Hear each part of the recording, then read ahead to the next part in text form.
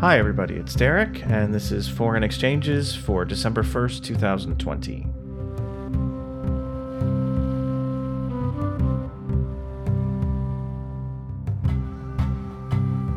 Hello, once again. Thank you all for checking out the podcast and listening to this week's interview. I hope that those of you who celebrated Thanksgiving last week in the United States or wherever you may be around the world, I hope you had a good holiday. And I hope all of you, whether you celebrated Thanksgiving or not, are doing well.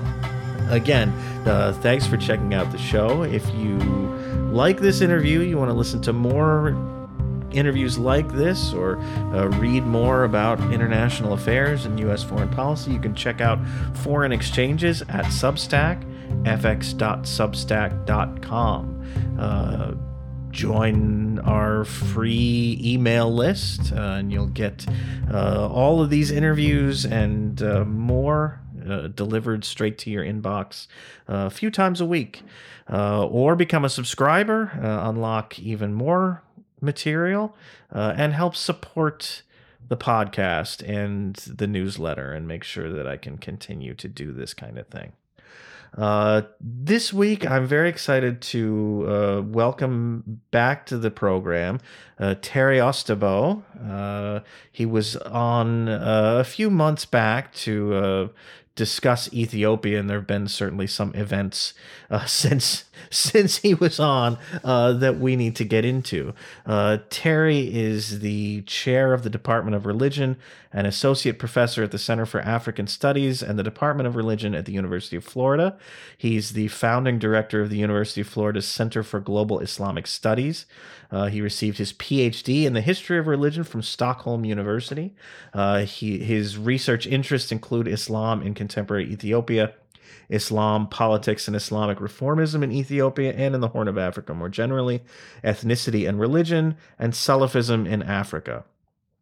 He has a book, which the last time I spoke with him earlier this year was only forthcoming, but has now been published, I think, unless there's been some kind of delay, and he can tell us all about that, I guess. It's called Islam, Ethnicity, and Conflict in Ethiopia.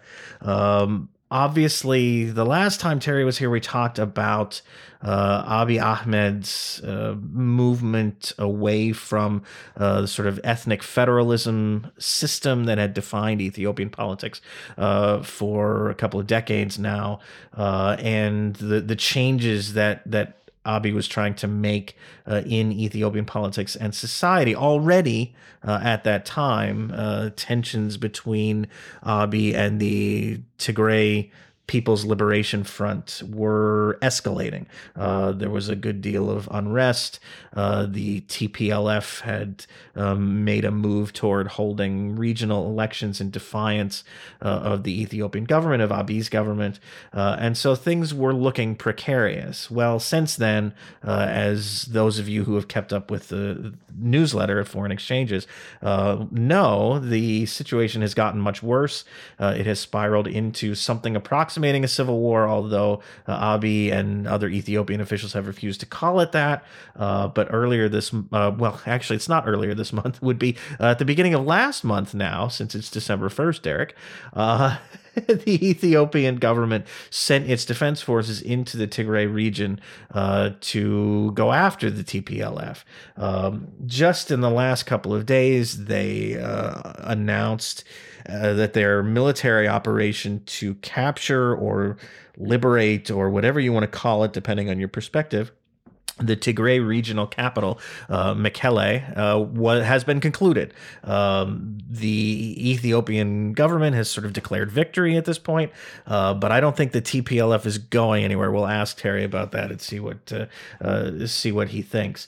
But that's where things stand. There's a great deal still of concern about the possibility of a protracted conflict, despite the progress that the Ethiopian military has made. There's still some concern concern about regional escalation. I'll ask Terry about all of these things. And we'll try to get in a little bit more than we did last time to this sort of background of the TPLF, where it came from, and the role that it's played in Ethiopian politics over the past several decades, leading up to its falling out with Abiy and this most recent conflict. So that's our agenda. And with that, I will get Terry on the line and we'll start the interview. Okay. Again, as I said in the introduction, I'm very pleased to be joined once again by Terry Ostavo of the University of Florida.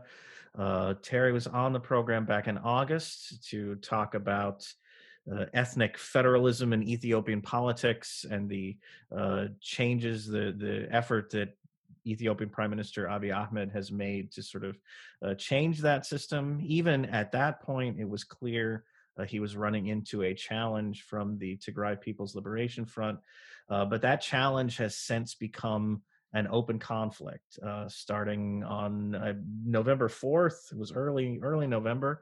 The Ethiopian Defense Forces moved into the Tigray region in response to what they said was an attack by the TPLF against an Ethiopian military installation. And have been weeks of fighting. It's been sort of difficult to stay on top of exactly what's happening because there's been a media and communications blackout in the region. But we're told the Ethiopian officials now say that the fighting is over. They just completed an offensive to seize the Tigray regional capital, Mekelle. Whether that's going to mean an end to the fighting or not, I think is an open question, but certainly that's the message that's coming out of Ethiopia. Terry, as I said, was on in August. Some of what we're going to talk about here may be a little bit of a recap of some of the things we talked about then, but certainly in light of what's happened since, we'll have a lot of things to talk about. Terry, thank you for coming back on the podcast, and welcome. Yeah, thank you for having me again. Repeat guest. Yeah. Uh, so I think to sort of get into the conflict between the TPLF and Abiy, uh, our best kind of point of entry here is to talk a little bit about who the TPLF are, or what the TPLF is. So I wonder if you could take us through a little bit of that organization, political party, that movement's kind of background, and how it came to eventually have a really preeminent status in Ethiopian politics. Yeah, sure. So we got to go back to the early 1970s here, and the TPLF, what became the TPLF, grew grew out of the so-called student movement that was gaining ground in Addis Ababa, and also the Ethiopian student movement, which then were instrumental in overthrowing the imperial government and establishing what became the third government of the Ethiopian Revolution in 1974.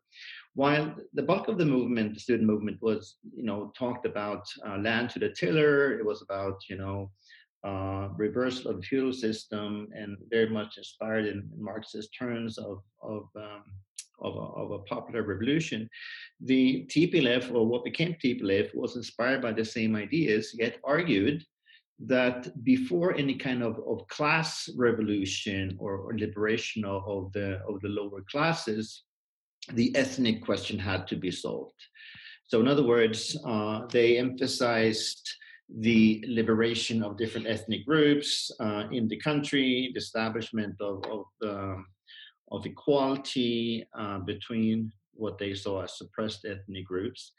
And then they also realized or chose the path of armed resistance out of the Tigray region, which is then up in the north towards the border of Israel.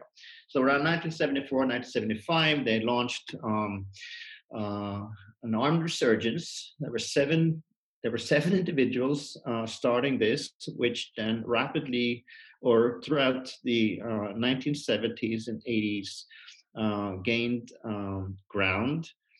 Obviously, the Derg government responded with their own military force.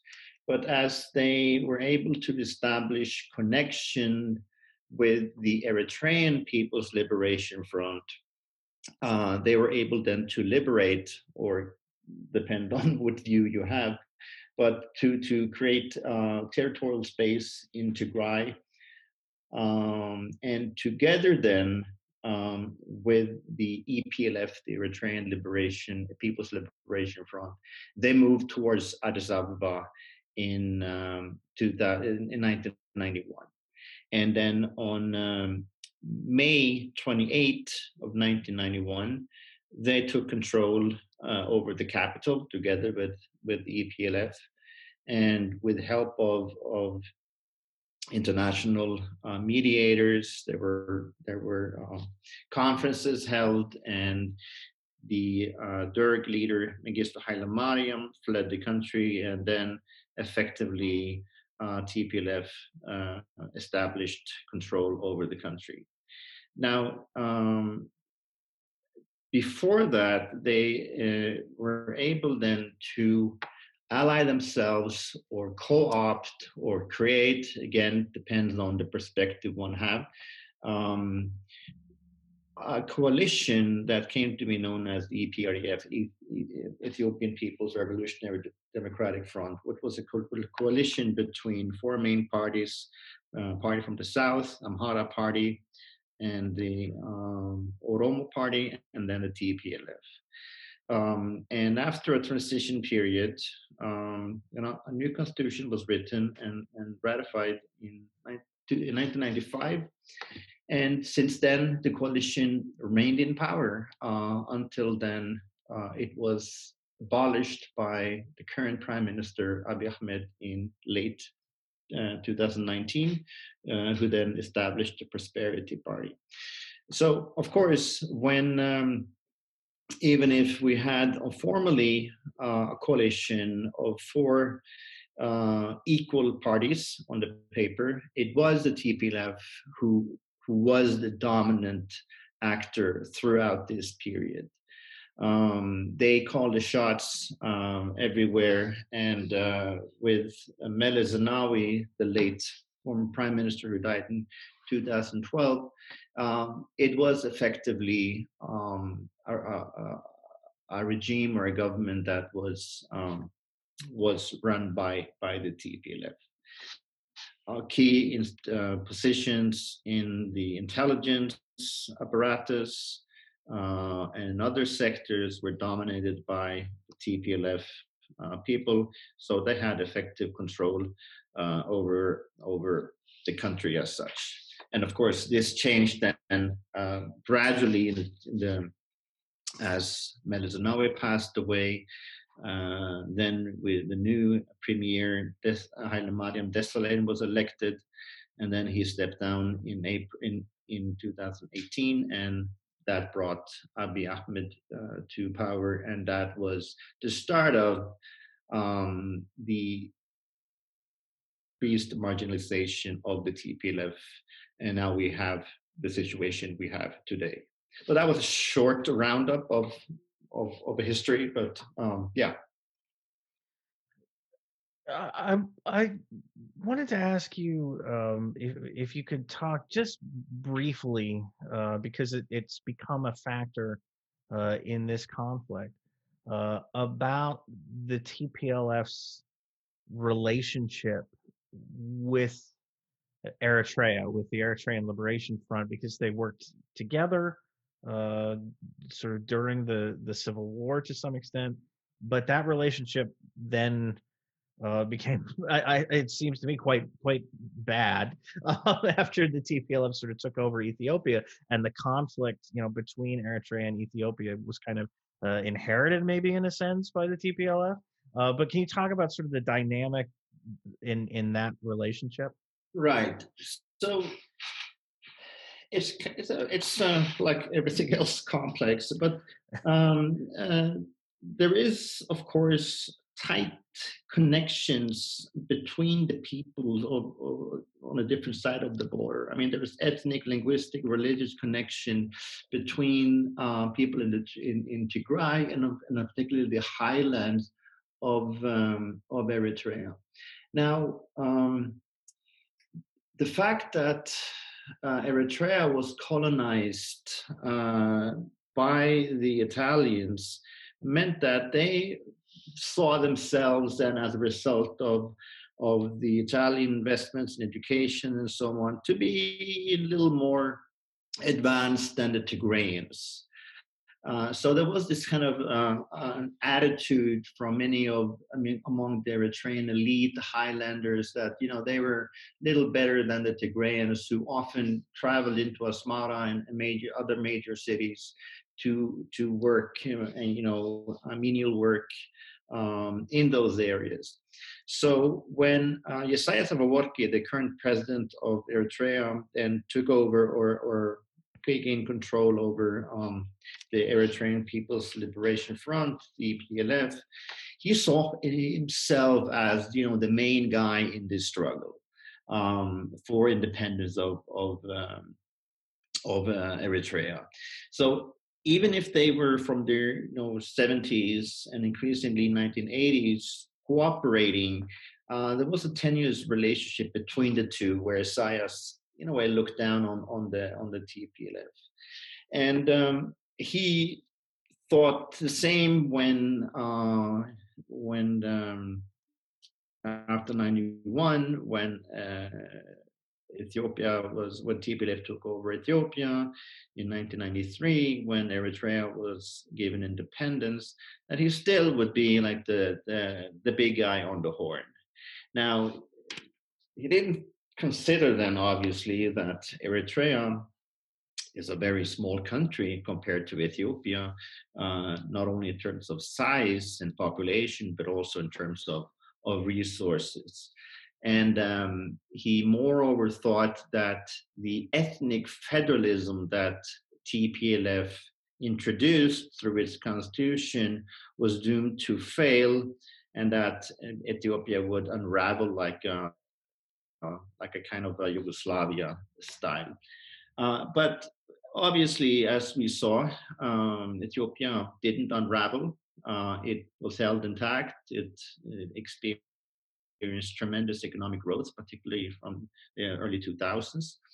And Eritrea, on the other hand, became more and more isolated. And that kind of tenuous relation then climaxed in 1998 with the war between Ethiopia and Eritrea, which to some extent could be said to be a war between the TPLF and the EPLF. So that old animosity was certainly part of the conflict. So, in other words, this means that Isaias Afwerki has been dismayed for a long time about the success that the TPLF had in Eritrea, in Ethiopia, and he has always been looking for an opportunity to get back on the TPLF. And although information is sporadic, and we still need more verification, there are good reasons to believe that Eritrea is actually fighting with the federal forces in Tigray, and that is really could be easily seen as Isaiah's attempt to get back on his former partners or slash foes. That's one of the sort of media blackout and the difficulty of knowing what's happening is one of the things I want to get into more detail with you about. But before we get there, and this is the part that I think is really going to be sort of a recap of what we talked about the last time you were on. So I don't want to get too deep into it, but can you talk a little bit about the emergence of an opposition to this TPLF-dominated Ethiopian People's Revolutionary Democratic Front, especially among the Tigray population is it's I think the third or fourth largest ethnic group in Ethiopia, but when you get past the Oromo and Amhara populations, there's a big drop off to the next 2 or 3 groups. and there's been a lot of opposition, particularly among the Oromo and to some extent among the Amhara population, that eventually led to this kind of widespread protest movement that uh, sparked the emergence of Abi. I wonder if you can give us sort of the short kind of recap of those events and the emergence of Abi and the effort he made to kind of get away from this ethnic federalist system. Hmm. Well, the TPLF and the EPRDF coalition, more broadly, were never any Boy Scouts in any way or form. It was never any democratic governance in the country. I mean, election observers have repeatedly noted that elections were rigged and so on. So the TPLF and the EPRDF were, very unpopular from the beginning. And I mean, there's been numerous human rights reports that talks about gross violation of human rights throughout this period, and all this kind of then culminated in what became the Oromo protest, which also spread to the Amhara region. So basically, we talk about here, if you govern by force and coercion, you're more or less doomed to fail in the end. I mean, it's not tenable in the long run. Another dimension here that is important to remember is that this historical animosity between the Amhara and the Tigrayan elites. These are the two main northern groups. They share, much of the same culture, religion, and so on. Although they speak different languages, they've been the ruling elites for centuries and competing with each other for power. So when the center of politics shifted south towards the southern parts of the Amara region, the Showa area, and Mendele came, and so on. And then later on, the Emperor Haile Selassie. The Tigrayans were and certainly felt increasingly marginalized. But that backdrop of history is important now when we see the current fightings. And adding to that is when the TPLF and its rhetoric emphasized historical suppression of ethnic groups, when they introduced the ethnic federalist system that was supposed to produce equality and freedom for the many different ethnic groups. They brought in a narrative where the Amhara was portrayed as the culprits of this centuries-long system of oppression. So, in other words, what we've seen here is among the Amhara that they are been complaining how they've been labeled as oppressors, and that feeds into the existing history of enmity between the two groups. So that's an important part to remember now, and it plays an important part by the fact that many of um, the fighting units are actually Amhara militia, Amhara special forces, and the support for the war is particularly strong in the Amhara region. And I think many of them view this as an opportunity or as an occasion where they can kind of get back to this this portrayal of them as oppressors and as villains. So Abiy emerged out of these protests, especially that kind of started in the Oromo region, and he very quickly kind of made peace with Eritrea, and of course won the Nobel Prize famously for doing that, and moved then to kind of change this ethnic federalist system into something more kind of approximating a typical kind of party-based politics. So he announced last year that he was kind of taking the EPRDF and turning it into the Prosperity Party, which was going to be less kind of the coalition of ethnic parties and just more of a unified political party. The TPLF quit the coalition rather than be absorbed into this new entity, and they kind of retreated into the Tigray region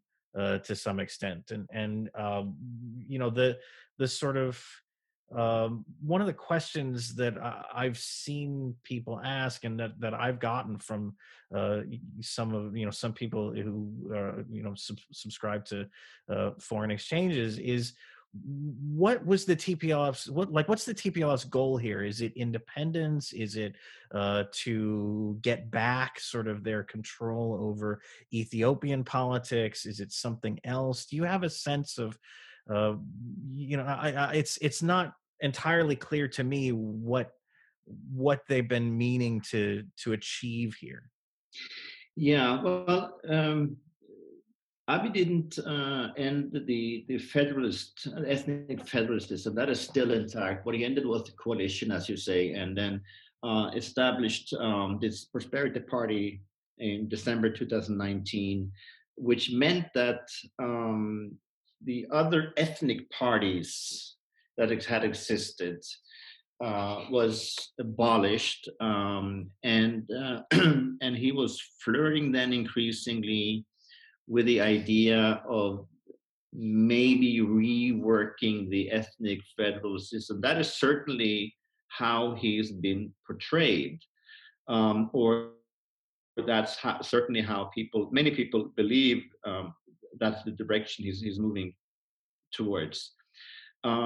And the fact that he did all this was, in stark contradiction with the ideology of TPLF, and of course also the way he did it. He outmaneuvered them. He made his own alliances that effectively marginalized them, and by doing all this tensions between him and the Prosperity Party on the one side and the TPLF then exacerbated and increased over the years. Obviously, the TPLF, I don't know to what extent they think that today, but in the early days of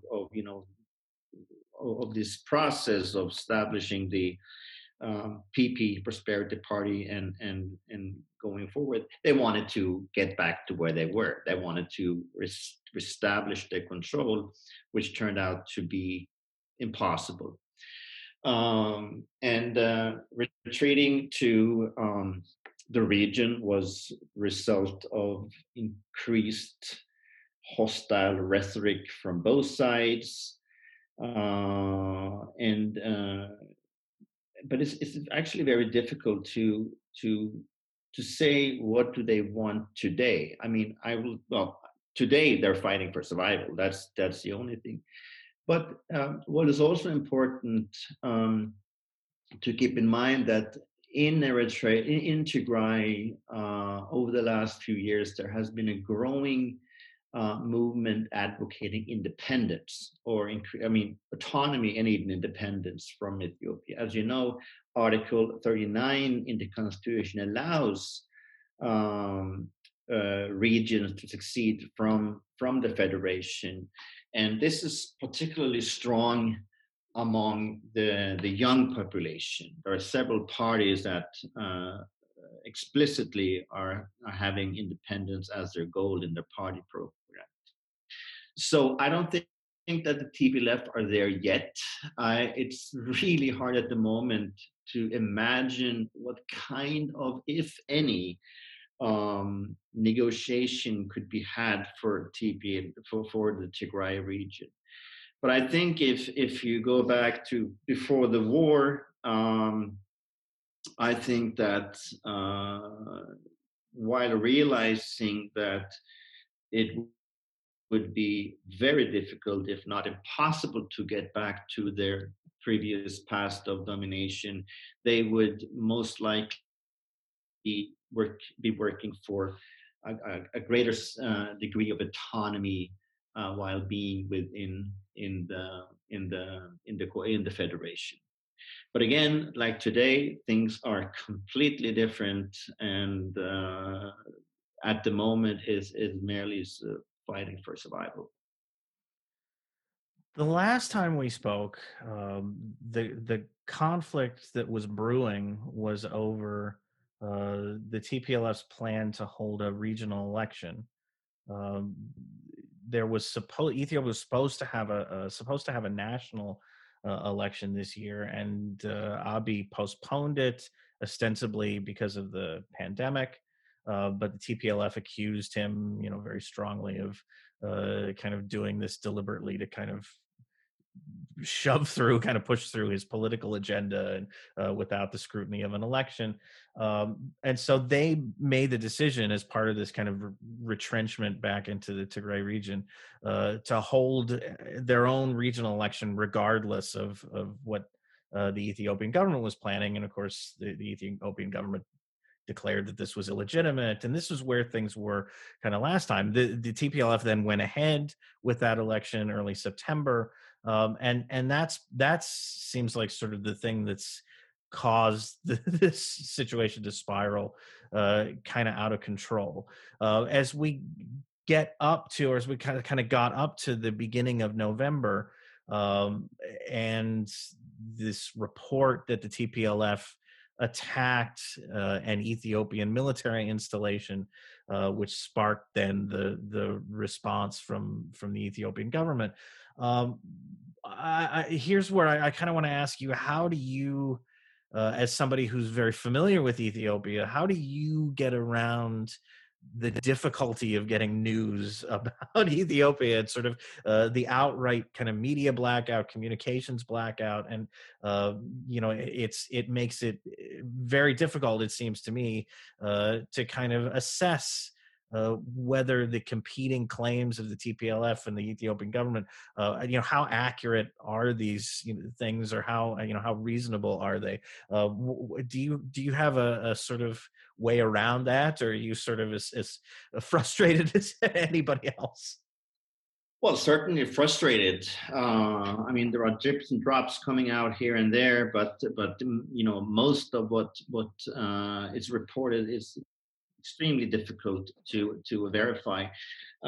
Actually, ironically, some of the best sources we have in terms of what's going on are the refugees being in Sudan and their eyewitness accounts of what they've seen and so on. But for me, it's striking that the Ethiopian government has been so reluctant to show footage, to provide pictures of their claimed successes. I lived in Ethiopia during the Ethiopian-Eritrean War in 1998-2000, and I remember watching TV, and there was no lack of propagandistic footage and news coverage of the war, which is different now. And for me, that, I don't know, it kind of speaks volumes in a way, because you wouldn't think that the successes that they claim of thousands of TPLF soldiers surrendering, they're taking this and that city, they're parading into the cities, people are cheering them as they come in. Nothing has been shown on TV. There's no footage whatsoever of that. And that makes me hesitant to take this for granted. And obviously, the on the TPLF side, they don't have the same access to media. They have their own TV, but they're in a very different position. But it's striking. It's really striking that we have so little information coming out, particularly from the Ethiopian government. One of the areas that seems where this seems to be most kind of relevant to me is in terms of how do we assess where the Tigrayan population is versus where the TPLF is? How do we kind of assess the TPLF's level of support?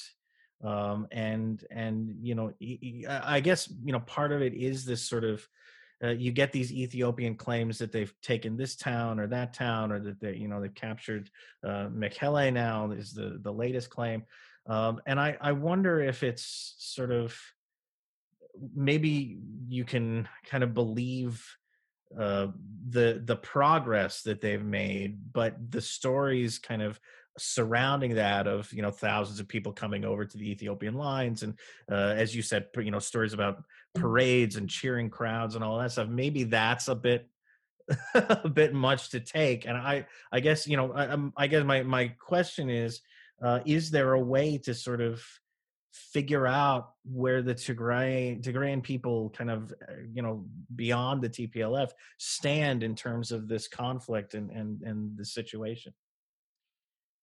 That's that's a difficult question, but I think we have some indications um, where it stands. But I mean, what is also important here is that during these years of TPLF governance, and there has been periods where the popularity of the party declined. And there was, I think it was in 2012 or something, that senior TPLF members toured the rural areas to kind of feel the pulse of the people, and experienced, kind of to their surprise, that many of the peasants around, people in the rural areas, felt that they hadn't really gained the benefits that they were expecting from uh, from TPLF, from the TPLF dominated government. So there was some skepticism, and some kind of lack of trust in the party. They believed that the party had kind of abandoned them, and the leaders had moved to Addis and they lived there, with nice cars and houses and so on. But I think the election in September gives an indication. The fact that TPLF, they won 100%, they won all the seats in the regional parliament, is an indication of where they stand. Now, during this election, there were other parties that competed. Parties, like I mentioned, that have been advocating for more independence, but in this situation where the Tigrayans felt isolated, that where the TPLF had to retreat to the region, I think the sentiment was that in this particular situation, the only one who could really save us, that we have to rely on, is the TPLF. And also important to remember that many of these civilians now, farmers and urban dwellers in Tigray, they fought for the 17 wars during the 1970s and 80s. They're still there, and they look upon TPLF as their movement. So I think that there is really a strong support among the broader population for TPLF. Having said that, of course, the trajectory of this conflict will play a role in how sustainable that support will be. But I find it difficult to believe that large scores of people are cheering on an invading force that comes from Addis Ababa. I do not think that is accurate.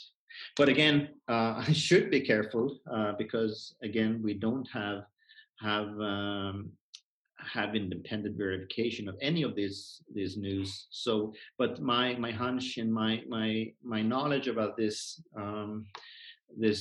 region and this area tells me that no, TPLF still stands strong among the population.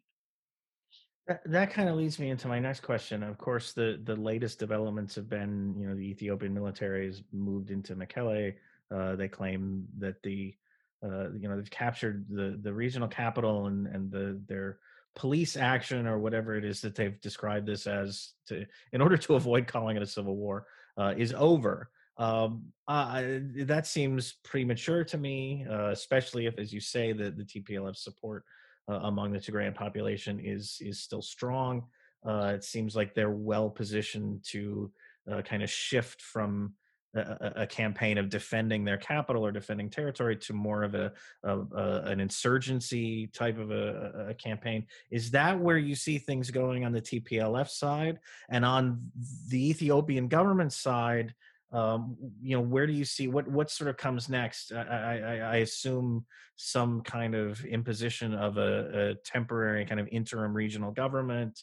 They'll probably maybe restore some of the federal funding that Abiy withheld after the TPLF held its election in September. Where do you kind of see next steps in terms of the two combatants here?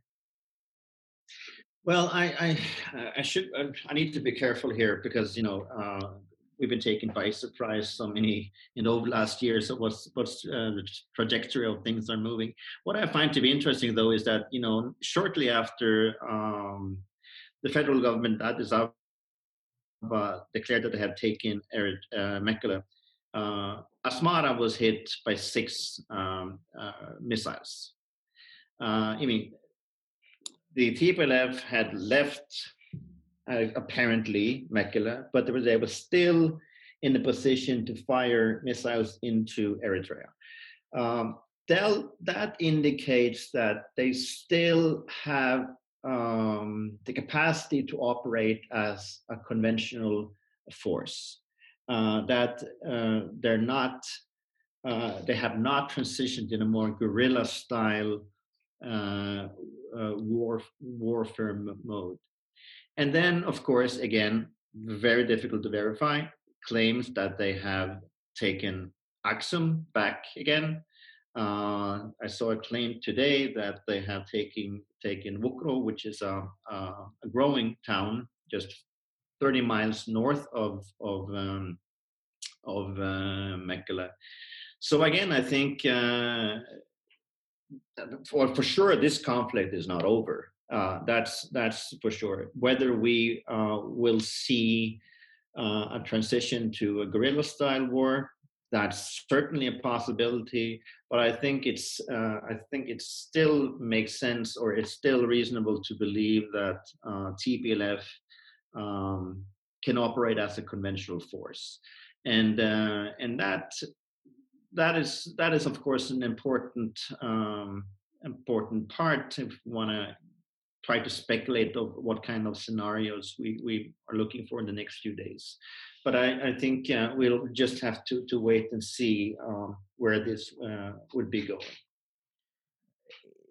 Assuming that the conflict continues, and it seems like it will, that the possibility then of escalation remains seemingly remains a concern. And I mean, both in terms of kind of spilling out of the Tigray region. We've already seen the TPLF attack the Amhara region a couple of times with rocket attacks.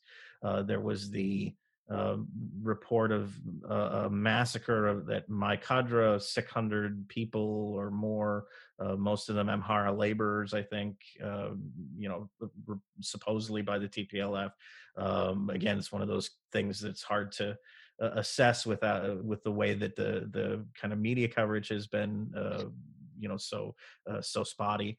But there are concerns, and there have been concerns about the conflict spilling out of the Tigray region. There have also been a lot of concerns about the possibility that this kind of conflict against the TPLF could become instead a conflict against the Tigrayan people, the Tigrayan people, the sort of as a whole. And we've seen some things like Tigrayan soldiers being pulled back from peacekeeping missions across Africa and sent to Addis Ababa for who knows what. that have raised concerns about human rights issues. I want to ask you about the possibility of a more regional escalation, but let's start here.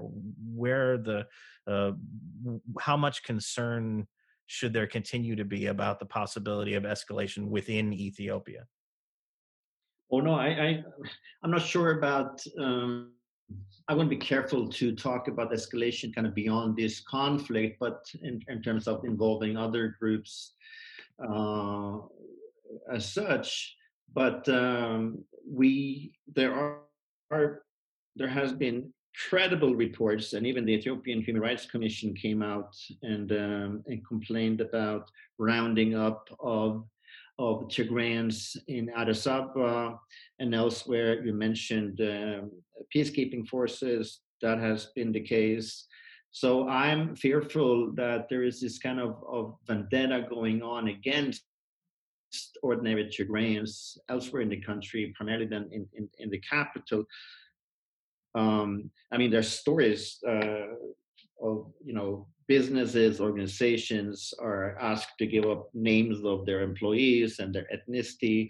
Tigrayans are refused from leaving the country, and of course, again, you mentioned Mike Kadra. I'm afraid that we are going to hear many more of such horrible stories of intercommunal violence, atrocities committed, and there's no doubt that this conflict is going to uh, have impact for a generation to come. The kind of animosity between, particularly then the Amhara and the Tigrayans, is going to be even worse than it has been. So this is going to leave behind some horrible wounds that it will take long time to heal.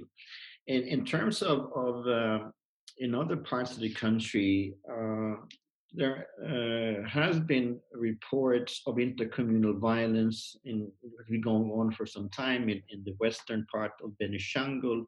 Recently, there was incidents of violence in the area of Konso in the southwest, where actually reports was that over 90,000 internally displaced come out as a result of that region, which is like almost double or more than double that we have already of people fleeing into the Sudan. So one can assume that the fact that security forces, federal army, have moved out from many of the other regions could uh, create space then for more protests um, and resistance and internal violence. I think definitely that's a scenario that we should be watching. But when I speak to friends and my informants across Oromia, there is this incredibly, it seems, what they're saying, a regime of fear that and a heavy presence of Oromia special forces that are, I wouldn't maybe use the word terrorizing the population, but certainly have created a sense of fear that people are very reluctant to at the moment go out openly and protest.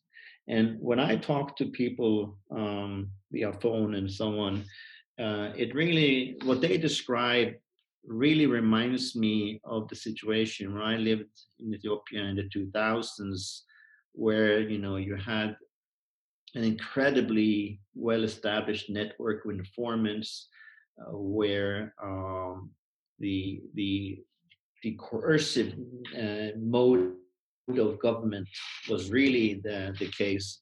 And this seems to be more or less reestablished, particularly in the Oromia region. But again, if things unravel, this conflict goes on, if the center is weakened, then certainly there is a potential for escalation of more local conflicts. of increasing protest against the federal government. But again, like I said, we've been so much surprised over the last 5, 6 years that I would be very hesitant to kind of predict any particular direction might move in. There's so many uncertainty, moving targets that is hard to predict. But I think everything is up for grab more or less in terms of possibilities or scenarios. Um, eh, uh, Building on that, then, I mean, we've already talked about the role that the Eritrean military may be playing in this conflict. Certainly, there have been reports from refugees, kind of eyewitness reports that strongly suggest the Eritrean military has been involved in some attacks against the TPLF. The presence of tens of thousands of refugees now in Sudan certainly puts a burden on a country that really is in no position to kind of take on that burden. Is there a risk of a more regional widening as well, or do you think that this will remain relatively contained inside Ethiopia?